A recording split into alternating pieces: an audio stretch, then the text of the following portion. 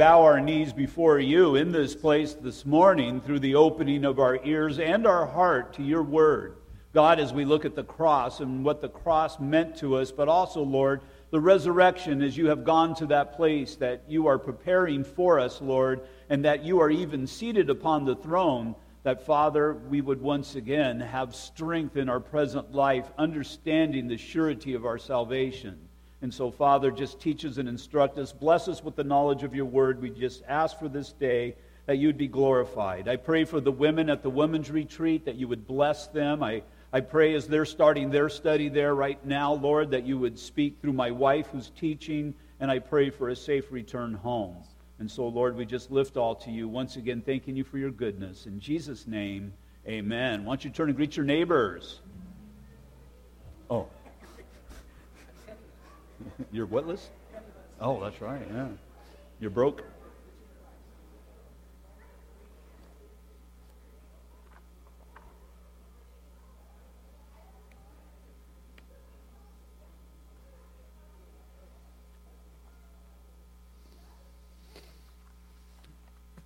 A couple of things. First, we are not having high school today.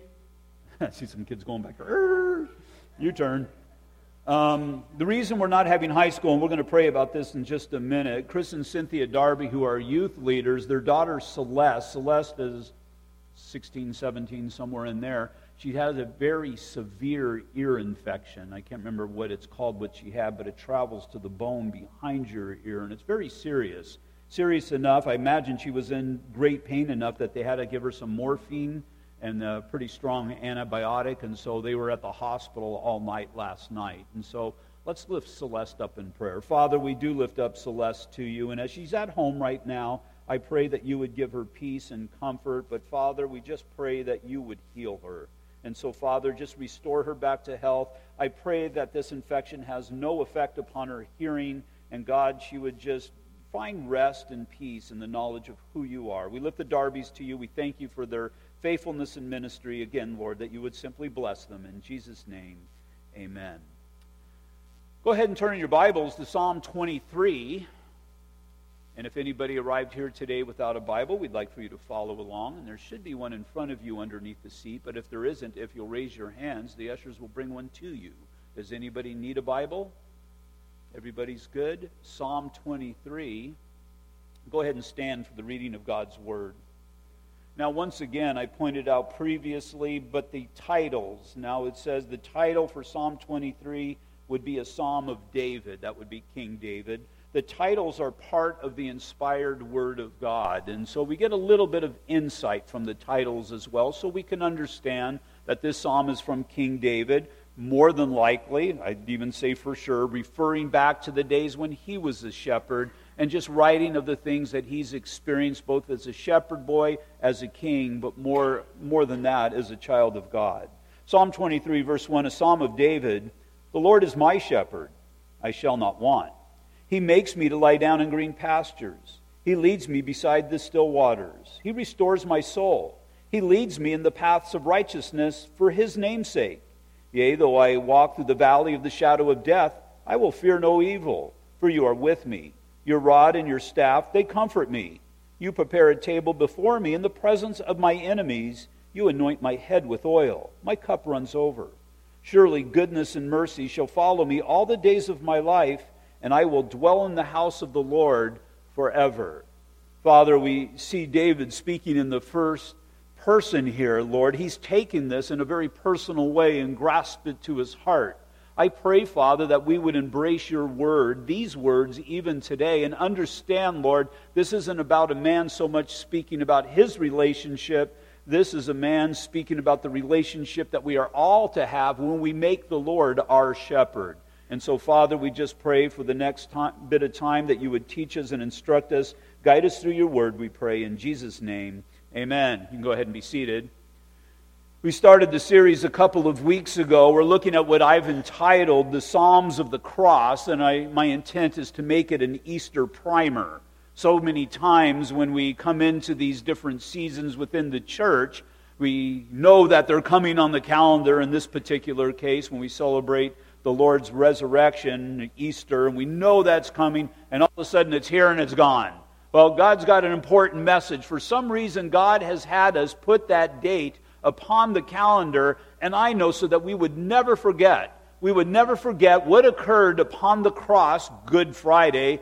That's what makes that Friday so good. And also on the day that the Lord was resurrected, that these dates would always be before us. And so I just thought this year that we'd spend a little bit of extra time as we're in between books. We just finished Titus, and I usually go to an Old Testament book in between just to keep that working knowledge of the Bible ever before us, but just to look at these Psalms. We've been looking at Psalms. Well, the last 2 weeks we looked at Psalm 22. Today we'll be in Psalm 23, and then next week Psalm 24. Each of these Psalms, now if you ever read through the Psalms, a lot of times, matter of fact, the majority of the time, as you read through the Psalm and you come to the end of one chapter, the next chapter will pick up where the previous chapter left off, or at least the thought. If you want to get a general idea on what the psalm is talking about, read the first verse and read the last verse. It's real interesting the way the Lord worked this out through the various authors that have written the Psalms, but they all fit together. We know it was the Holy Spirit. And so these three are tied together progressively in relation to the crucifixion. We saw that in detail, again in Psalm 22. The resurrection in Psalm 23, at least the results of the resurrection, the ramifications of the resurrection on our lives, and then we'll see the ascension next week in verse 24. In Psalm 22, we saw our dying Lord on the cross and the relationship between He and the Father. We saw that picture of that very private time, exactly what was going on. Now, this is what the Apostle Paul referred to in 1 Corinthians chapter 1 as the foolishness of the message. Why would this message be considered foolish? Well, foolish to the wise of the age, because they would be looking at Christianity. Who's your philosopher? Our philosopher, we would respond, is Jesus Christ. Well, wait a minute. Your philosopher for life got hung upon the cross and killed? Yeah, but as your philosophies, the philosophies of the world, as they fall apart at the point of death, you got an improper perspective of death here when it comes to Jesus Christ, because ours starts at the point of death. Ours meets us at that place where all of humanity is helpless and powerless to do anything about his situation.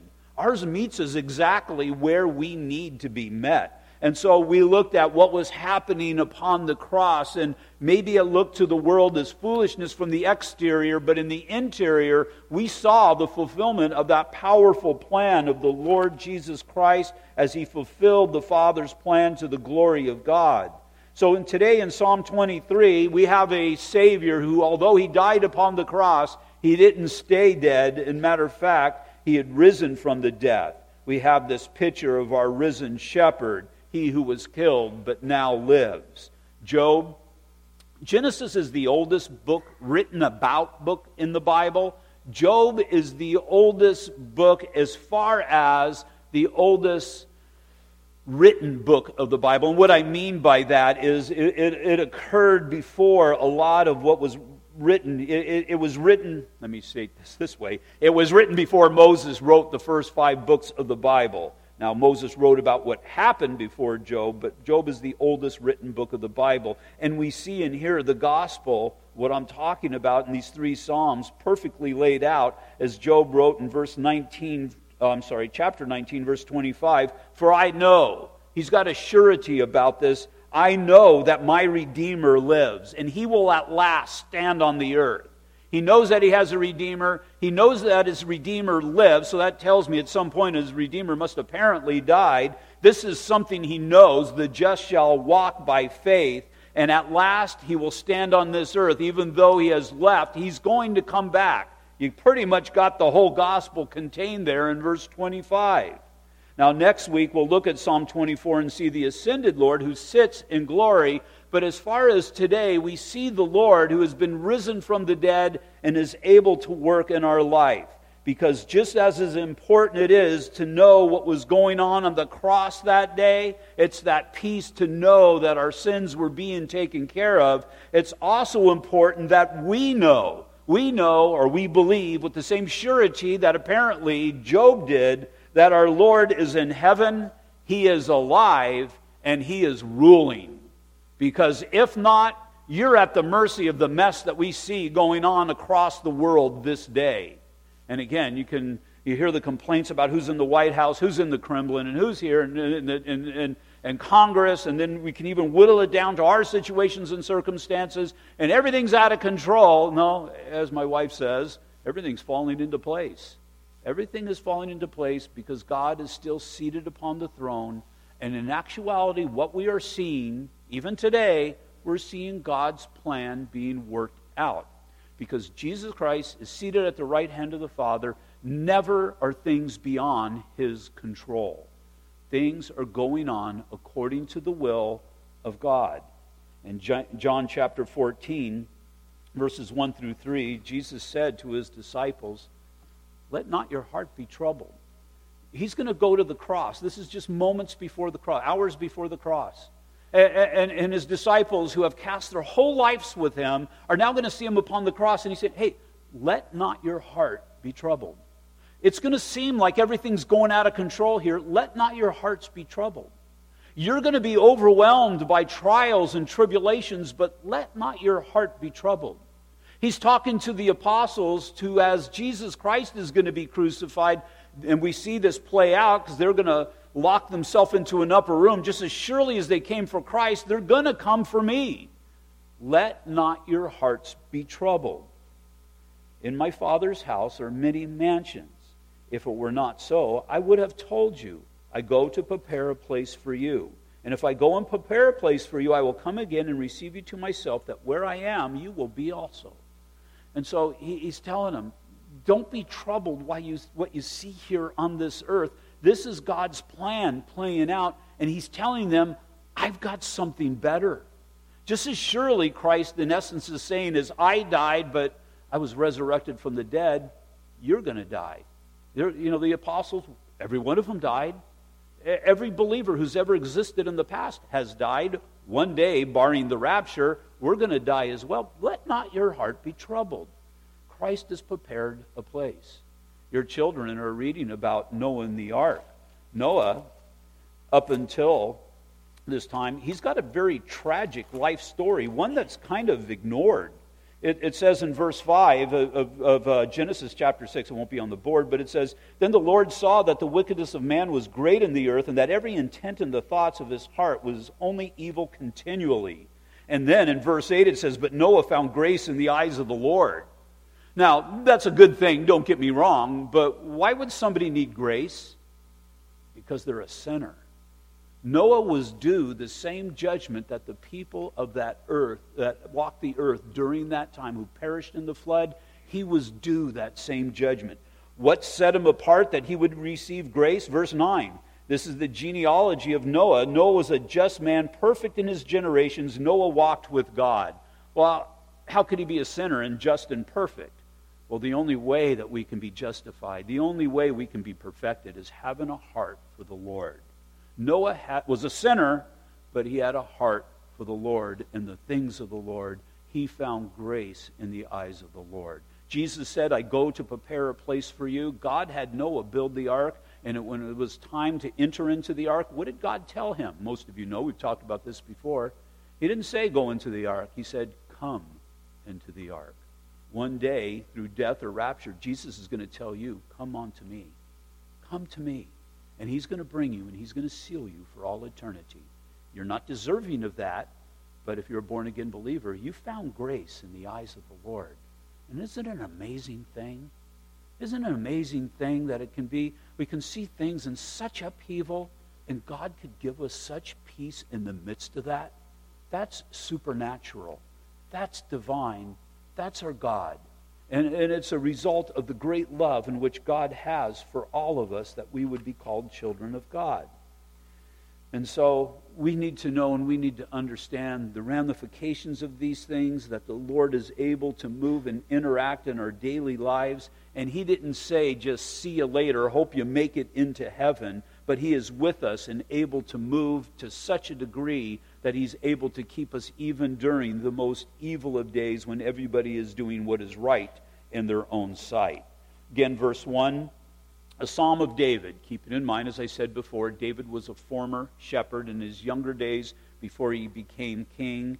And he says, "The Lord is my shepherd, I shall not want." That's a very powerful statement. The Lord is my shepherd. Not was, not maybe will be. The Lord is. Now, if you look at that word, Lord, in my Bible, it's all in caps. When it's all in caps, it's in reference to the tetragrammaton Yahweh. Yahweh, you would take it back to Exodus chapter 3, when God was displaying himself as the God who is. And so what David is saying, the God who truly exists, because there's many false gods that men have fostered out there, but the God who truly exists, he's saying, is my shepherd. And so that could be in rebuttal to, at least perceived, the people who believe that they're the master of their own destiny, that they're their own shepherd, or they have some philosopher who's their shepherd, some guru's their shepherd, whatever it might be. David, in the midst of all of that, is saying, the Lord is my shepherd. Look very closely and seriously at your life. Can you honestly say that the Lord is your shepherd? That the God who is the one who directs the affairs of your life? Are you still holding on to that? Are you still grasping on to that, or are you seeking wisdom from other sources and other directions? For King David, and we'll see the ramifications through the rest of this psalm, he says, the Lord, the God who is my shepherd. The God who is the one who cares for me and watches over for me daily.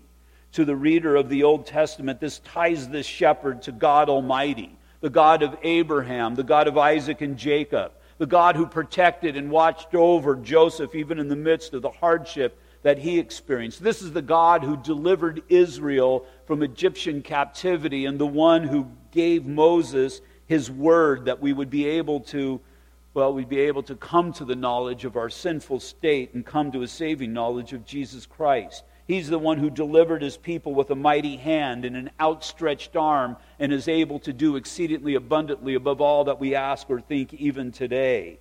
The one who is our shepherd possesses all the might, power, and glory for his purposes in us and through us. We can sell ourselves short because of our abilities, but in Christianity, it's never about our abilities. It's about the abilities of God through us. It's about having an obedient heart as we recognize that God who truly is my shepherd. And as I come to grips with that, I understand that who can harm me, who can stop me as long as I'm moving forward in what God has called me to do.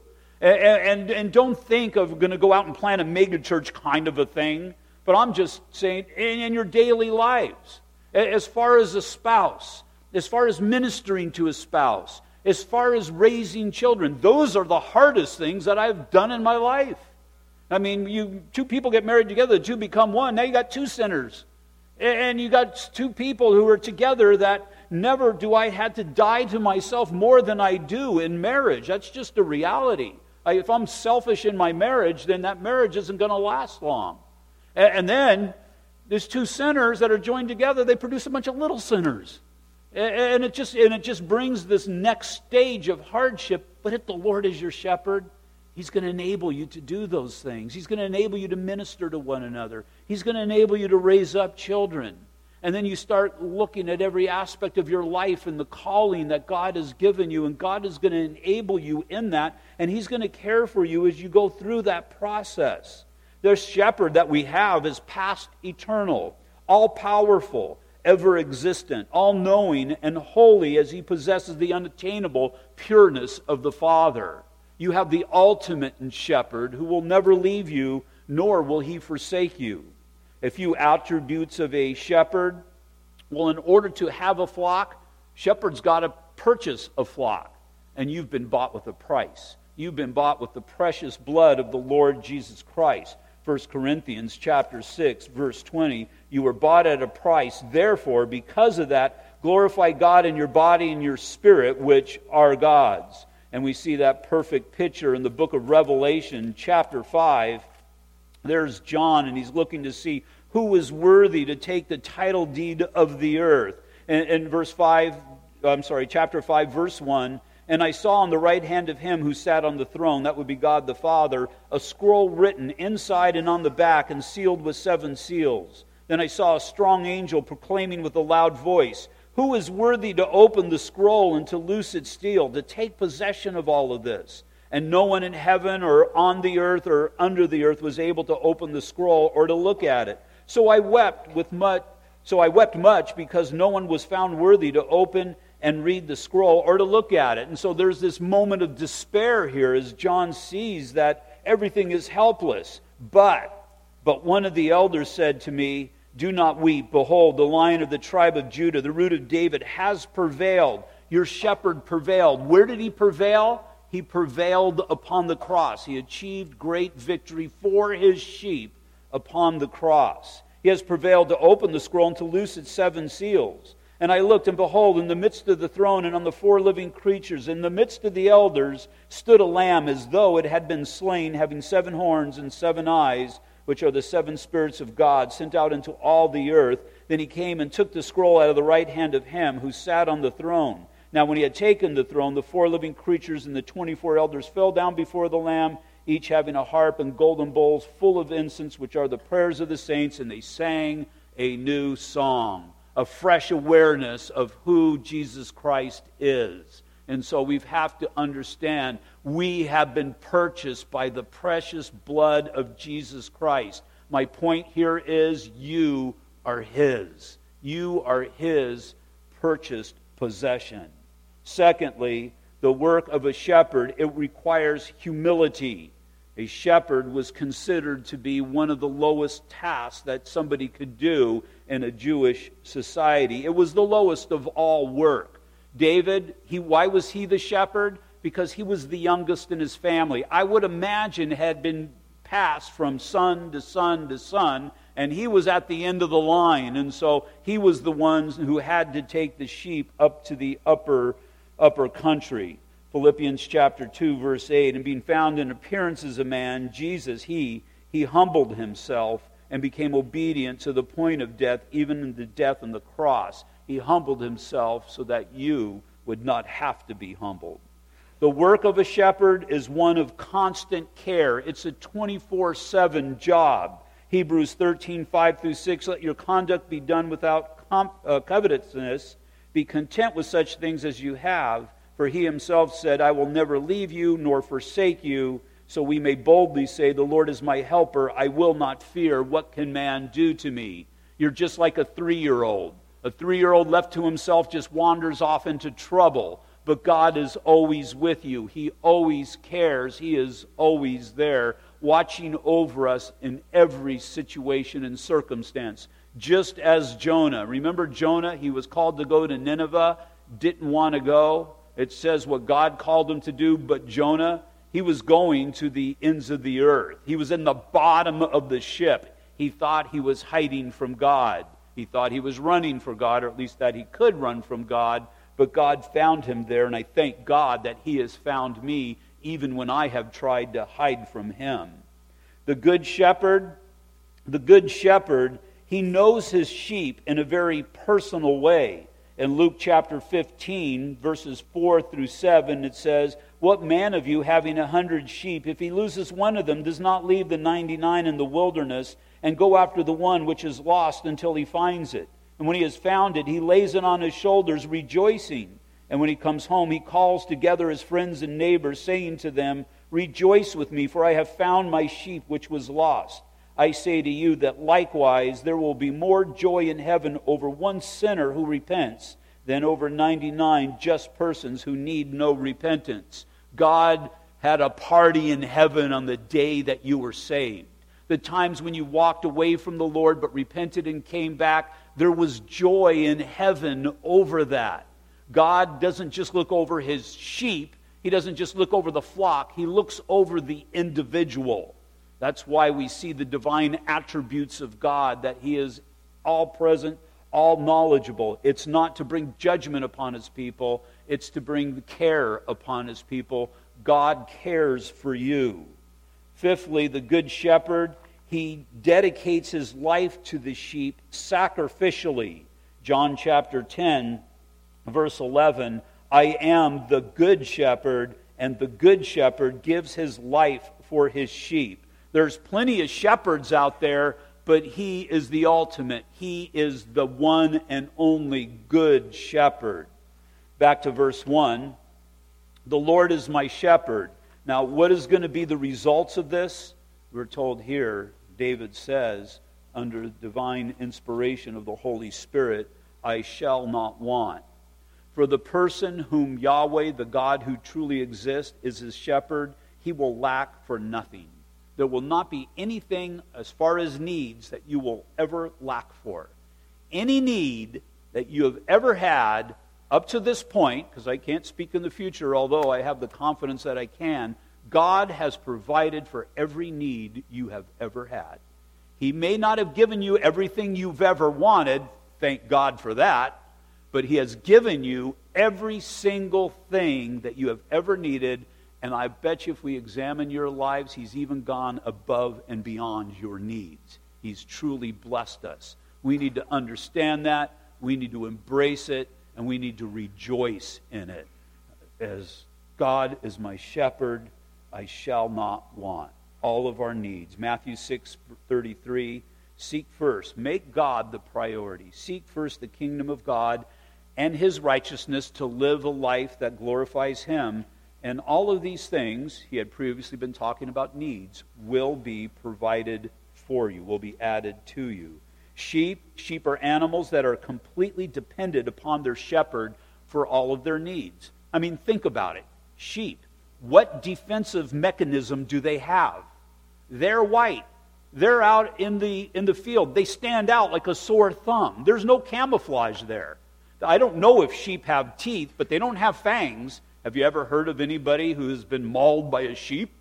I mean, sheep are coming, run! I mean, you just don't hear about things like that. Matter of fact, they're like nature's dessert. I mean, they're helpless, and animals seem to enjoy killing them and eating them. They introduced wolves back in Yosemite, and the shepherds who are on the perimeter of the Yosemite National Park had some big issues. The wolves were coming in and killing their sheep. Matter of fact, they weren't even eating their sheep. They were just killing them for practice, for sport. I mean, sheep are the most defenseless of animals that there truly are. They're completely dependent upon their shepherd for all of their needs. They're dependent for their food or their nourishment, water, refreshment, shelter, protection. And the good shepherd, He provides for all of these things. And so we can laugh at the sheep, but we've just been told you're as defenseless as one of those sheep. Spiritually speaking, apart from your good shepherd, you're defenseless. That's why we spend time in the Word and we live a holy life. So that the great shepherd, will enable me in what He has called me to do. That I wouldn't step outside of the will of God. Because if I step outside of the will of God through pride, maybe even for a good cause, but through pride, I render myself vulnerable. Vulnerable to attack. Vulnerable to the wiles of the devil.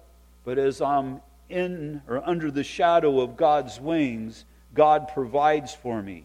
We're told in Philippians 4:19, and my God shall supply all of your need according to His riches by Christ Jesus. So what we'll see for the rest of the study here is 6 ways that the shepherd provides for the needs of his sheep.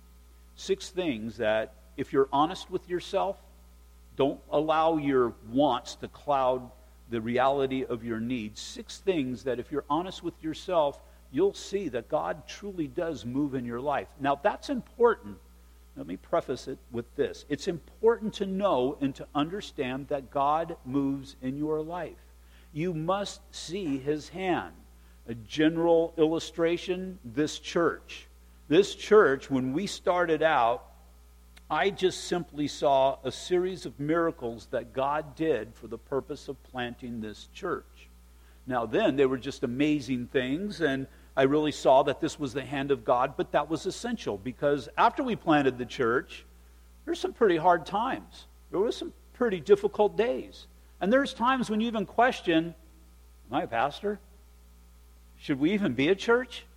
Does God even really have reason or purpose for this church? But then you think back, well, why would he start a good work and not be faithful to complete it? And so there's justification, and what I mean by or maybe I should say validation in that, so that you know that God's hands is in it. So look back for you the day of your salvation, the day that you were saved. God didn't save you just to cast you off. He saved you to bring you close.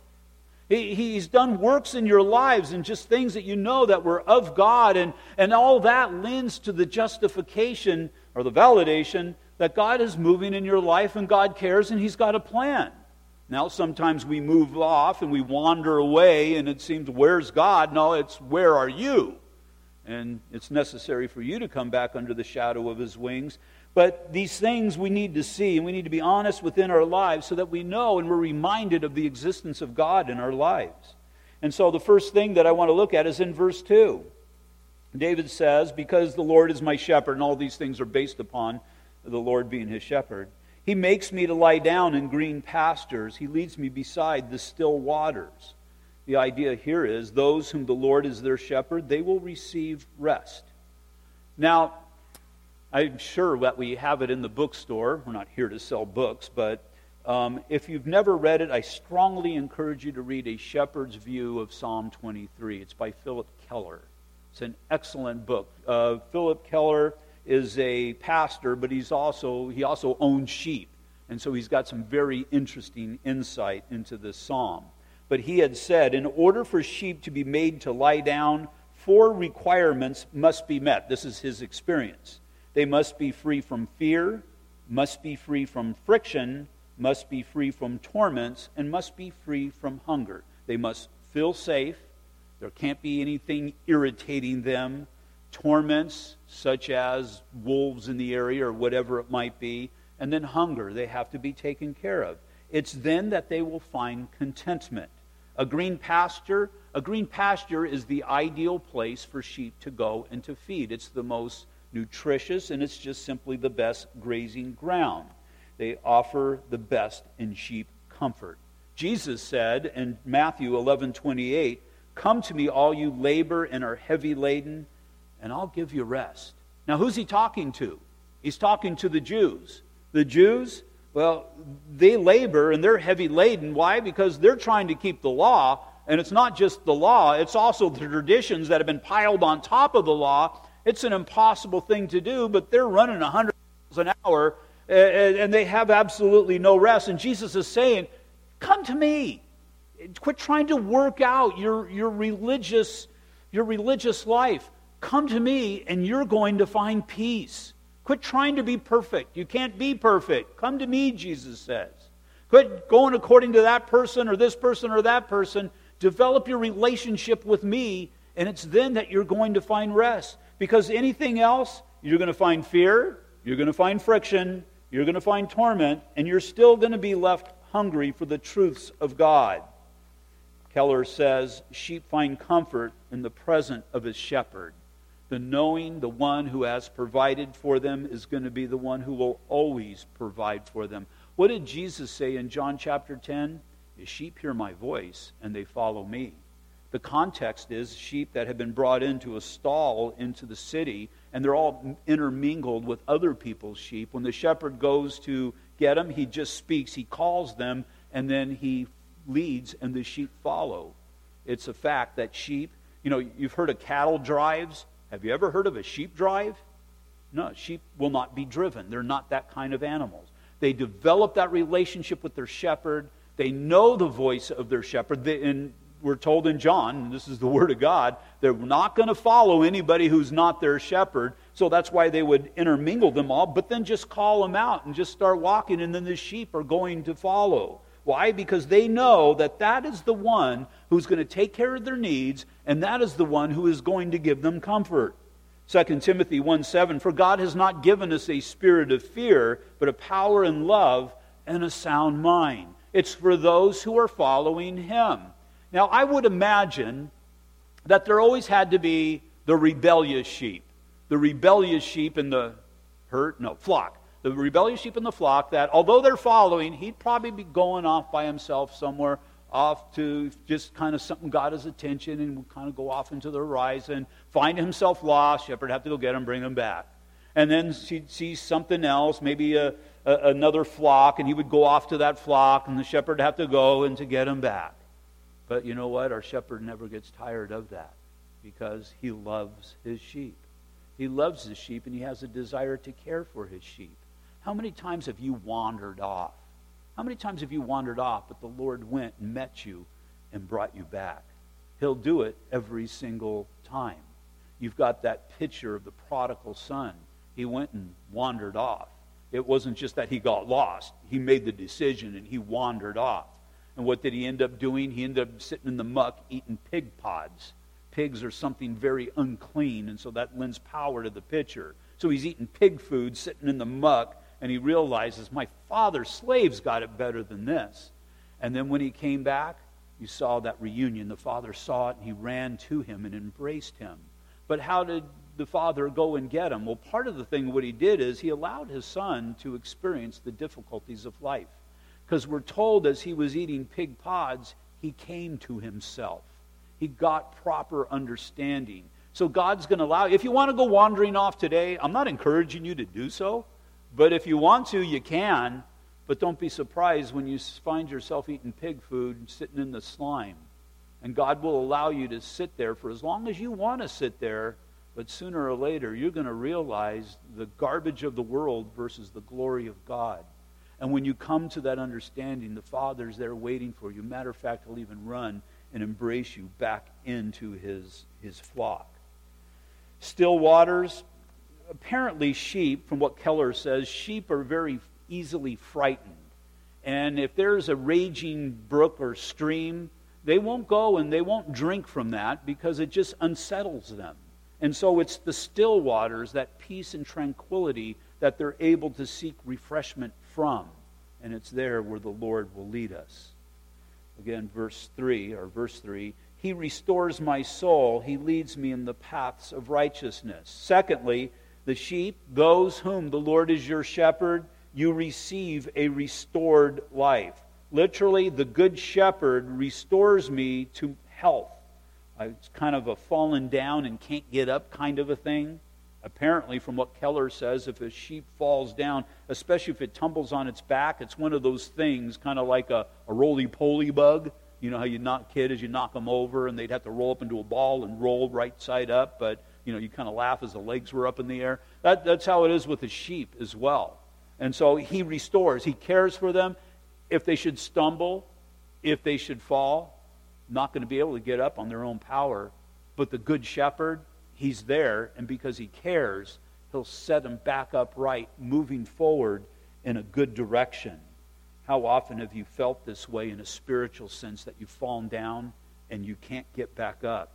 Well, these are the ones whom the good shepherd will restore back to a proper walk. Remember in John chapter 21, Peter said he wouldn't do it, but he denied the Lord 3 times. And finally, the Lord's been crucified. Peter says, I'm going fishing. I'm leaving. I'm going back to the old life. But what did the Lord do? The Lord met him back, because God had greater things for the Apostle Peter. And He said, Peter, do you love me? Peter, do you sacrificially love me? Because Peter said previously, Lord, far be it that you would die. I'll die for you. Peter, do you sacrificially love me? And Peter says, Lord, the best I can do is have a fondness for you. That's all I'm able to offer. And Jesus said, feed my sheep. Peter, do you sacrificially love me? Lord, the best I can do is to sacrificially love you. That's good enough. Feed my sheep. And so what the Lord was doing was meeting Peter in the midst of his sin. He's not mocking him or making fun of him. He's bringing him to that point of reality that Peter is able to move forward in his Christian life and for his Christian service, because God's got great plans for this man. But He met him as he wandered off back into the old life. Said that he fished all night long and didn't catch anything. Every time you see Peter fishing for fish, he never catches anything. I'm thinking, this guy's going to starve to death unless he comes back to the Lord. But that's how we need to feel about ourselves. Apart from me, John 15, you can do nothing. You cannot do anything of any spiritual significance. Thirdly, the sheep, if the Lord is your shepherd, you will receive guidance. He leads me, verse 3, last part, He leads me in the paths of righteousness for His name's sake. If left to themselves, sheep tend to regress to the easiest path, although it could very well be the most dangerous path. We're told that very clearly in Matthew chapter 7, verses 13 through 14. It says, "Enter by the narrow gate, for wide or easy is the way, and broad is the way that leads to destruction, and there are many who go in by it, because narrow is the gate and difficult is the way which leads to life, and there are few who find it." And so the shepherd knows the way. And the idea is the sheep that come down into the lower valley during the winter, they're led up to the higher ground during the summer because the snow is melted, and that's where the ideal grazing ground is. Usually it's kind of on a mountain, on a mesa, and it will lead them up there, but the danger is in the journey. And isn't that what the Lord's doing in our life? Right now we're in the lower ground, but there's going to be that time that He's going to bring us up, and we're on our pathway to eternity with the Lord. But on that pathway, it's filled with many dangers. But we must follow Him, and we got to take His guides. We have to go according to His way. What did Jesus say in John chapter 14? I'm the way, the truth, and the life. When He says, I'm the way, I am the one and only way. Man, each of us have gone aside according to our own way. As sheep, we have gone astray. And the Lord laid on our iniquity upon Him, because we have taken the wrong path. But God wanted us to bring us in the right path. Christ came, took our sins, and died for us. And now He's our good shepherd. He's our good shepherd that leads us in a direction that is not only safe, but it's just as important, it will lead us to the proper destination. Fourthly, if the Lord is your shepherd, you will receive comfort in times of danger. Look at verse 4. "Yea, though I walk through the valley of the shadow of death, I will fear no evil, for you are with me. Your rod and staff, they comfort me." So a couple things here is just to put it in proper perspective. Although this is a place of real danger for the born-again believer, I walk through the valley of death. I enter into my trials, but also, God's got His perfect timing, I will walk through and then out of them as well. Death is scary, but death is just a shadow. How many times have you been afraid of darkness? Something's frightened you in darkness, or something's frightened you in a shadow. Well, a lot of times there was no substance to it. I was taking a shower this morning before church, and I had closed the bathroom door. Nobody's home in my house. My wife's at retreat. And all of a sudden, the door in the bathroom opens. I can't see it from the shower, but the door opens, and I'm thinking, oh, my wife's coming. Wait a minute, my wife's not here. There's nobody here. And it kind of makes your heart jump. And so I just kind of looked around the corner, and long story short, I just didn't shut the door all the way, and it just kind of popped open. And so something that scared me, but there was no danger there. And it's the same thing in our Christian lives. There's going to be times that you're frightened without a doubt, but if the Lord is your shepherd, what does the next line say? I will fear no evil. I will have no evil that I legitimately need to fear. A picture of life as the sheep travel from the lowlands through to the canyons to the highlands in the summer. Very personal in King David's life, as throughout the Psalms, he speaks in the first person. And he understands what God has for the purpose of our protection. He speaks of two instruments here. First is the rod, and then is the staff. Two things that a shepherd would have. The rod would be a weapon. It would be more than likely a walking stick. It would probably be as tall, if not taller, than the shepherd. So that, let's just say, well, David speaks of lions and he speaks of bears or wolves. I just assumed there were wolves in that area. There was wolves in that area. And so he would use that to not only protect the sheep, but to protect them with a little bit of distance in between himself and the animal that was trying to attack. And the idea is this rod is a weapon. It speaks of power. And for us, it speaks of the Word of God that protects us or gives us comfort in times of danger, or at least perceived times of danger. In Psalm 139, verses 23 through 24, it says, "Search me, O God, and know my heart. Try me and know my anxieties, and see if there is any wicked way in me, and lead me in the way of everlasting." Lord, bring these things to the surface so that these things can be dealt with. And He does so through the Word of God. It's sharper, more powerful than any weapon. And then the staff The staff would be that traditional shepherd staff. Looks like a question mark. It's kind of curved at the top. And the reason it's like that is so if a sheep would fall in a ditch or whatever, he could kind of get it and hook it and pull it out. Again, that staff was there for protection. It's an instrument of comfort. I would imagine, I'm just guessing here, but the sheep, as they would see that shepherd, again, it would give them an element of contentment. For our sake, the rod is the Word of God. The staff is the Holy Spirit. In John 14:26, we are told, "But the Helper, the Holy Spirit, whom the Father will send in my name, he will teach you all things and bring to remembrance all things that I said to you."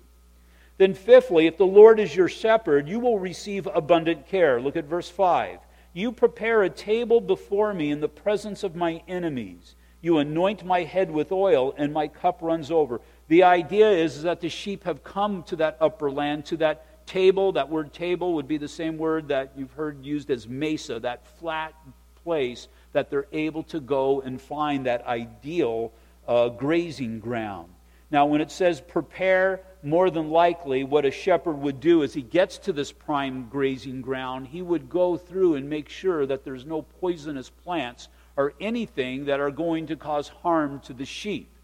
A friend of mine, we graduated high school, and it was about a year or two after we graduated. His grandfather, unfortunately, passed away. From what I remember, he lived in Idaho, and this friend of ours, he inherited a dairy. And so he was going to move to Idaho and be a dairy rancher. And he moved there, and the first winter, half the cows died. He didn't have a clue what he was doing. I mean, here's this 19-year-old kid that thought he could just go in and play cowboy, and it didn't work out too well. There's necessity that just not set them loose, but to do so wisely. As the Father sends us out, as He sends us out into this life, He goes before us and makes our way straight.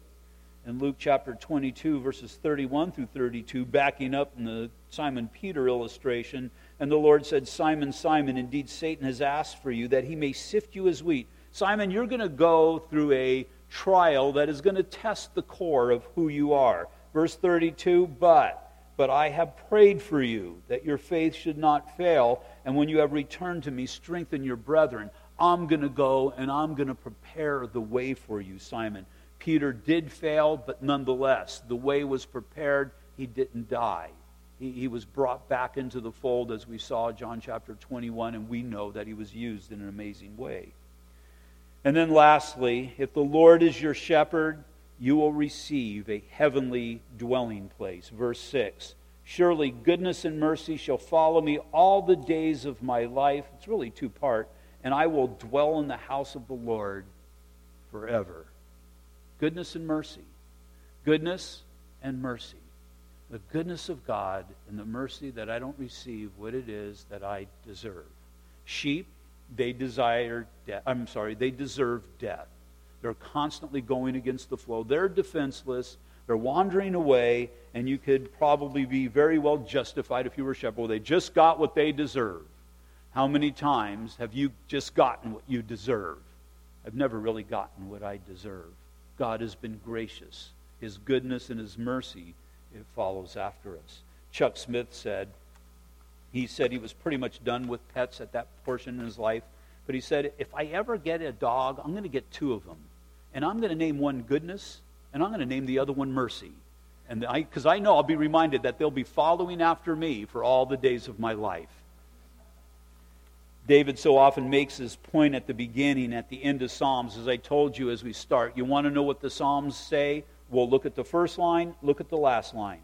"The Lord is my shepherd, and I will dwell in the house of the Lord forever." Amen. Father, we just thank you, God, for your word. Lord, just this psalm that a lot of us have memorized and all of us have heard before. But Father, as we look at the depths of it and the richness of it, we see, Father, these things that you have set before us. And Lord, all of this is because you were crucified. But Lord, you didn't stay dead. You also arose. And because you arose, and Lord, you are seated on the throne, Lord, that we know, we can say that you were our shepherd, you are our shepherd. That, well, Lord, you watch over us every day of our lives. And because of that, Father, we just thank you and we praise you for your goodness. And so, Lord, just go before us in this day, in this week to come, that you would bless us, that you would use us and be glorified through our humble lives, we pray. In Jesus' name, amen. Will you all be seated? Let's be seated.